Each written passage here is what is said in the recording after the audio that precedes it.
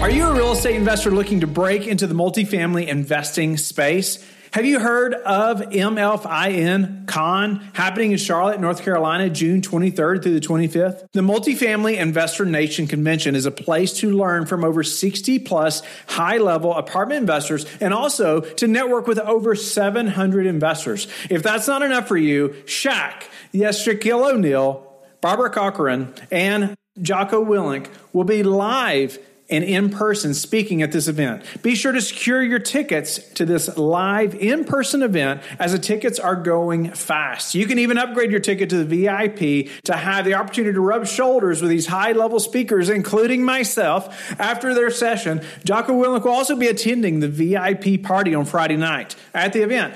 So go to mfincon.com to find out more details. There's also sponsorship opportunities available too. For details for this event and to purchase tickets, visit mfincon.com. Use promo code LIFEBRIDGE to get $200 off your tickets. That's mfincon.com.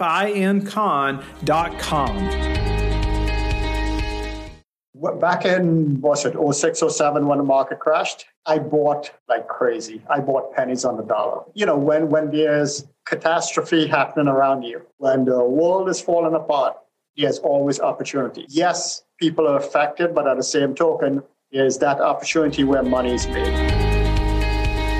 I'm your host, Sam Rust. This is your daily real estate syndication show. Joining us today is Sunil Chillar, who's the owner and broker of EXIT Realty Urban Living, located in downtown Jersey City. Sunil has a wide variety of experience in real estate. He's worked with property investors, assisting in purchases of over 5,500 units throughout the United States. He's worked as a property manager, has 12 years of experience overseeing construction crews, renovation projects, and along the way has specialized in transactions as diverse as short sales, bankruptcies, foreclosures, DSTs, 1031 exchanges. The Leatherman of real estate. Sunil, welcome to the show. Thanks for joining us. Thank you, Sam. Appreciate being here. Sunil and I were swapping stories a little bit before we started the pod here, and I told the pause. He was sharing how he worked at one of the largest wealth management companies here in the United States when he attended an event in Jersey that really changed the direction of his life. I'll let you pick up the story from there, Sunil. Yeah, thank you. Like you said, worked for this huge company. Obviously, in my early 20s at that point in time, I had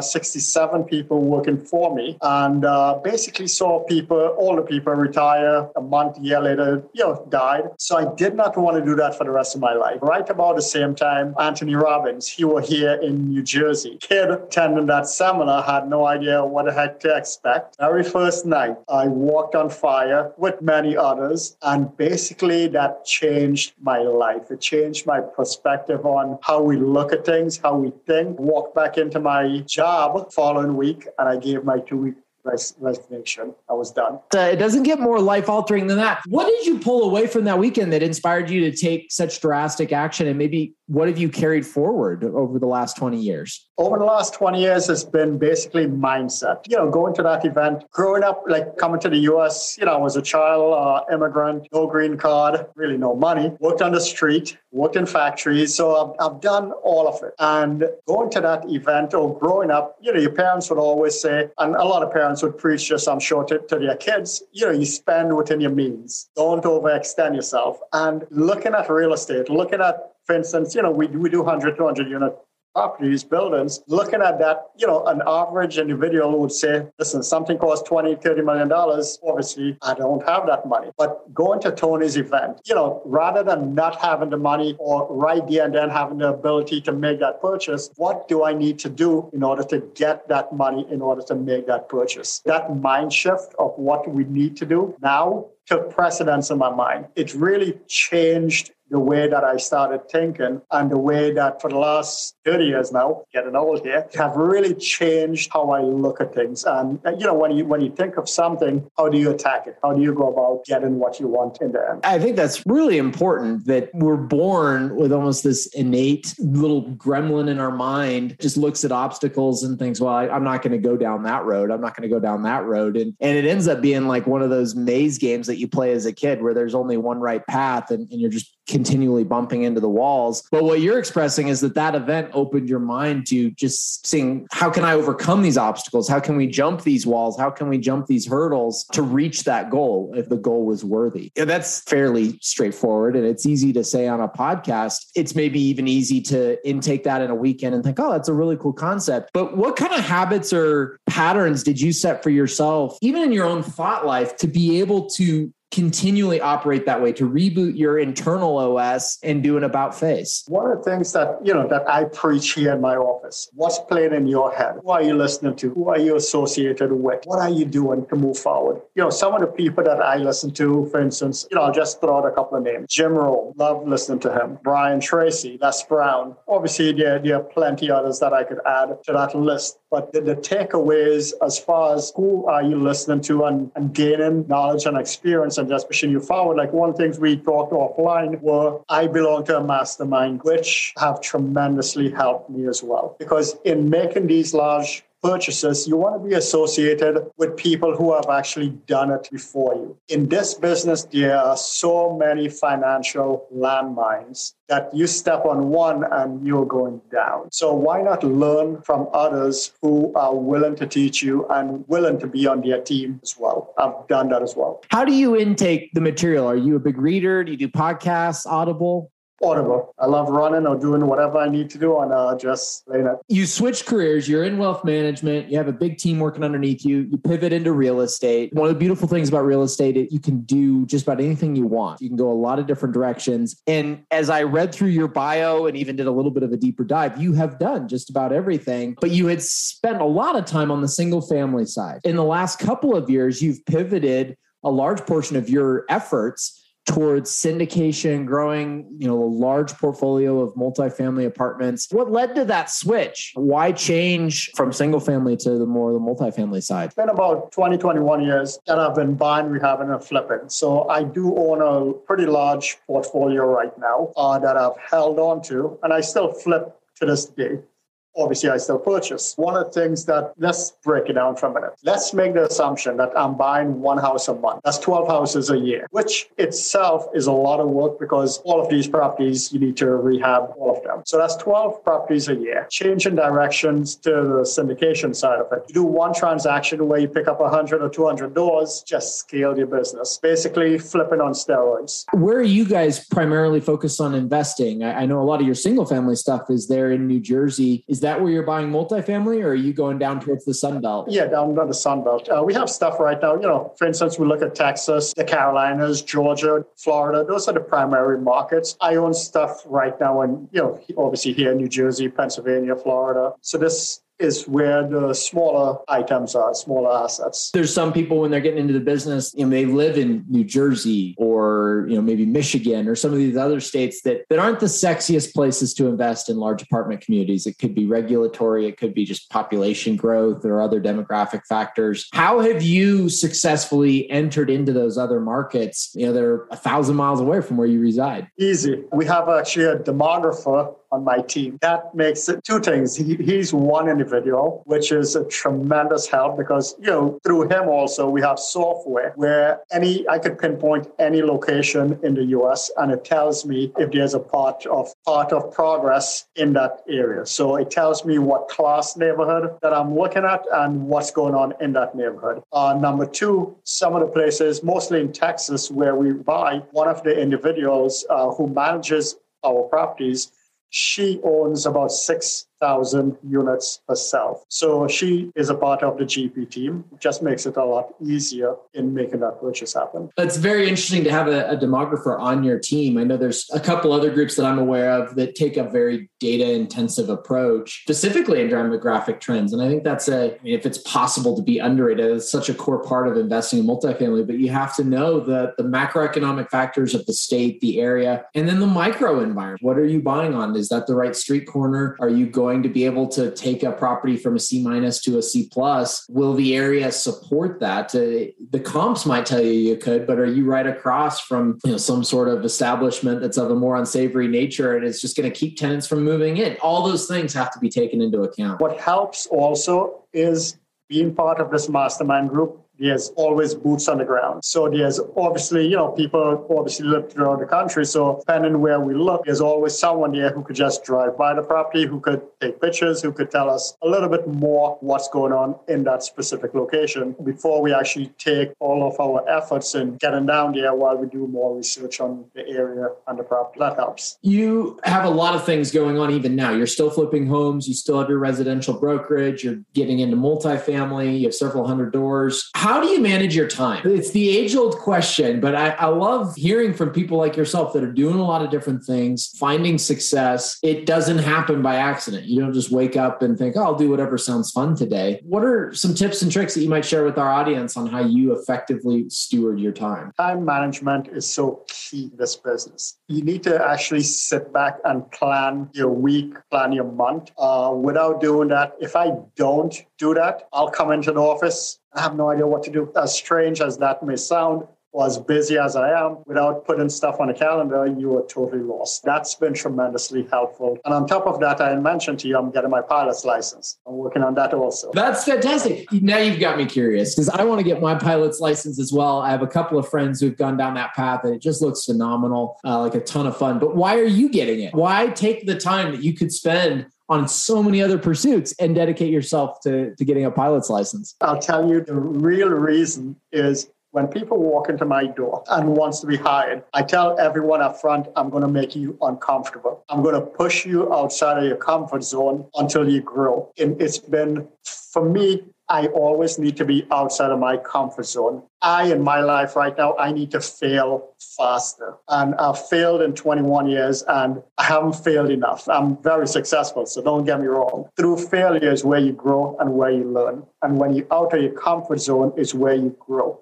So if I'm telling my prospective agents, I'm pushing them out of their comfort zone, one of the things that scares the death out of me is heights. I am scared of heights, like there's no tomorrow. So I need to push me out of my comfort zone. So I'm getting more comfortable in the air. Not there yet. That's really the main reason why I'm doing it. Oh, that's awesome. So have you gone skydiving yet? My wife will not have me do that. It took a long time for her to tell me yes to flying. Oh, that's fantastic. That's such an important concept. To be able to challenge your fears, be able to get out of your comfort zone. I look back at my life and it's much the same. The times that I grew the most was when I was the most uncomfortable. And so being able to seek that out will drive further growth. It's just the nature of life, right? Looking to fail forward, fail fast. You've done a lot of different things, but one question that I've had, I'd love to hear from you as an investor, kind of what you see as the right use case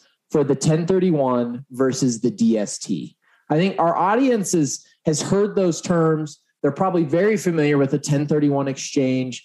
Essentially, you can defer taxes indefinitely if you can exchange like-kind property within certain windows, but maybe not as familiar with the DST. Who should utilize which and why, in your opinion? It depends, right? Circumstances. If you have a 1031 that's coming due, that for whatever the reason you weren't able to buy a like-kind property, you could actually convert that into a DST, number one. You could defer those taxes for 10 years and get an extension for an additional 10 years. Not a lot of people know that. In addition to that, if you have a DST, let's make the assumption that you sold a property and you made $1 million. You only needed $200,000 out of that $1 million. You could actually withdraw that $200,000 without being penalized. Obviously, there's a little bit more to it, but you'll be taxed on the $200,000, not the $800,000. Another difference, monies in a DST, you do not need to buy like-kind properties. In addition to that, you don't need to use the money just in real estate. If you wanted to buy crypto or buy something else, go ahead and do so. So it gives you quite a bit more flexibility. What's the downside vis-a-vis 1031? I haven't seen a downside just yet with the DSTs. Obviously, we know with the 1031s, you have an expiration date, if you will, where you need to use that money. But I haven't seen a downside yet with the DSTs. When you look across the landscape, Sunil, you're involved throughout real estate. You're seeing the market change. I mean, we're in a somewhat volatile time. We don't know what the future holds. It seems like interest rates are going to continue to rise. What excites you about the next 6, 9, 12 months? This is what excites. Back in, was it 06, 07 when the market crashed? I bought like crazy. I bought pennies on the dollar. When there's catastrophe happening around you, when the world is falling apart, there's always opportunity. So yes, people are affected, but at the same token, there's that opportunity where money is made. 2 things I've learned. That's one where I took advantage of that.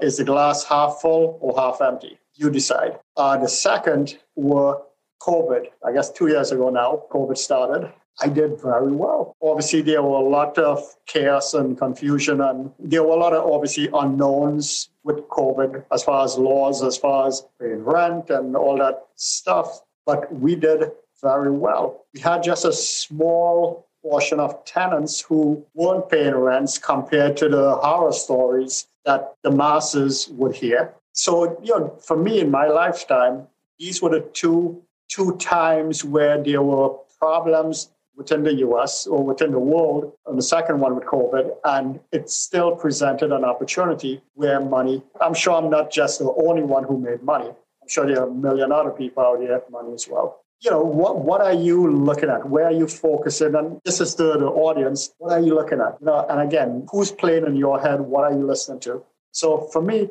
I tell everyone in my office, doesn't matter what the other guy is doing. Focus on what you need to get done and just get it done.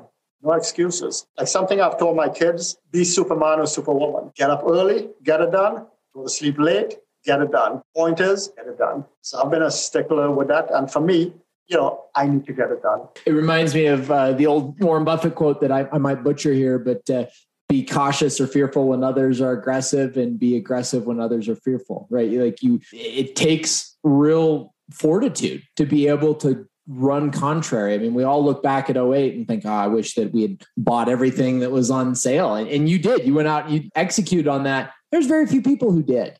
The crash wouldn't have been as bad if there had been more people buying and trying to take advantage of it.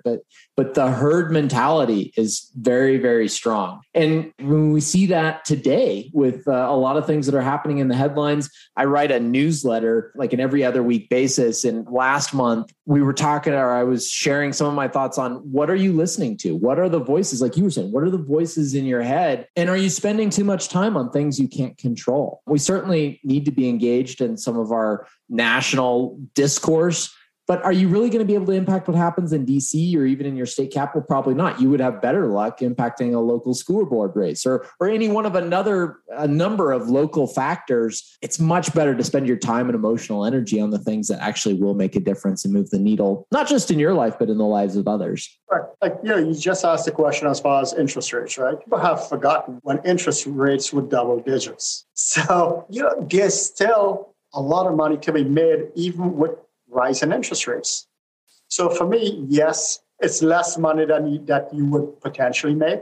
At the same time, a profit is a profit. So get out there and just buy. People normally ask, is it the right time to buy? It's always the right time to buy.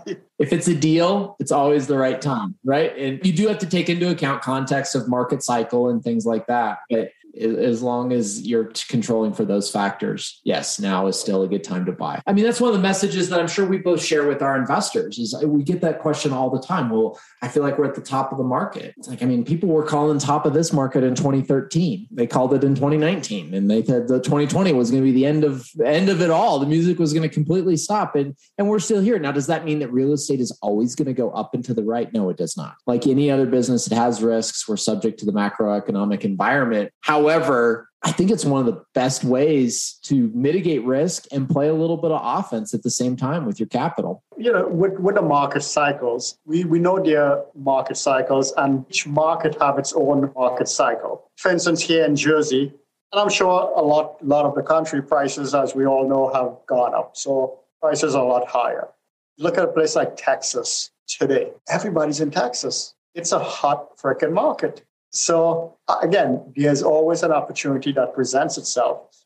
just got to go out there and work for it. So I'm here in New Jersey doesn't mean that I'm just going to focus on New Jersey when someone is making money in Texas, someone's making money in Georgia, someone's making money in Florida. Why should I not, while I'm here, know what's going on in the markets out there? If I'm a true investor, I should be able to do that. Pay attention to the broader landscape and go where the gold is, right? Be opportunistic in that way. Well, as we're wrapping up here, Sunil, any daily habit that you have that you'd like to share with our investors that has contributed to your success? Getting up and exercising the first thing in the morning. It's a tried and true formula, but it works. Man, it works.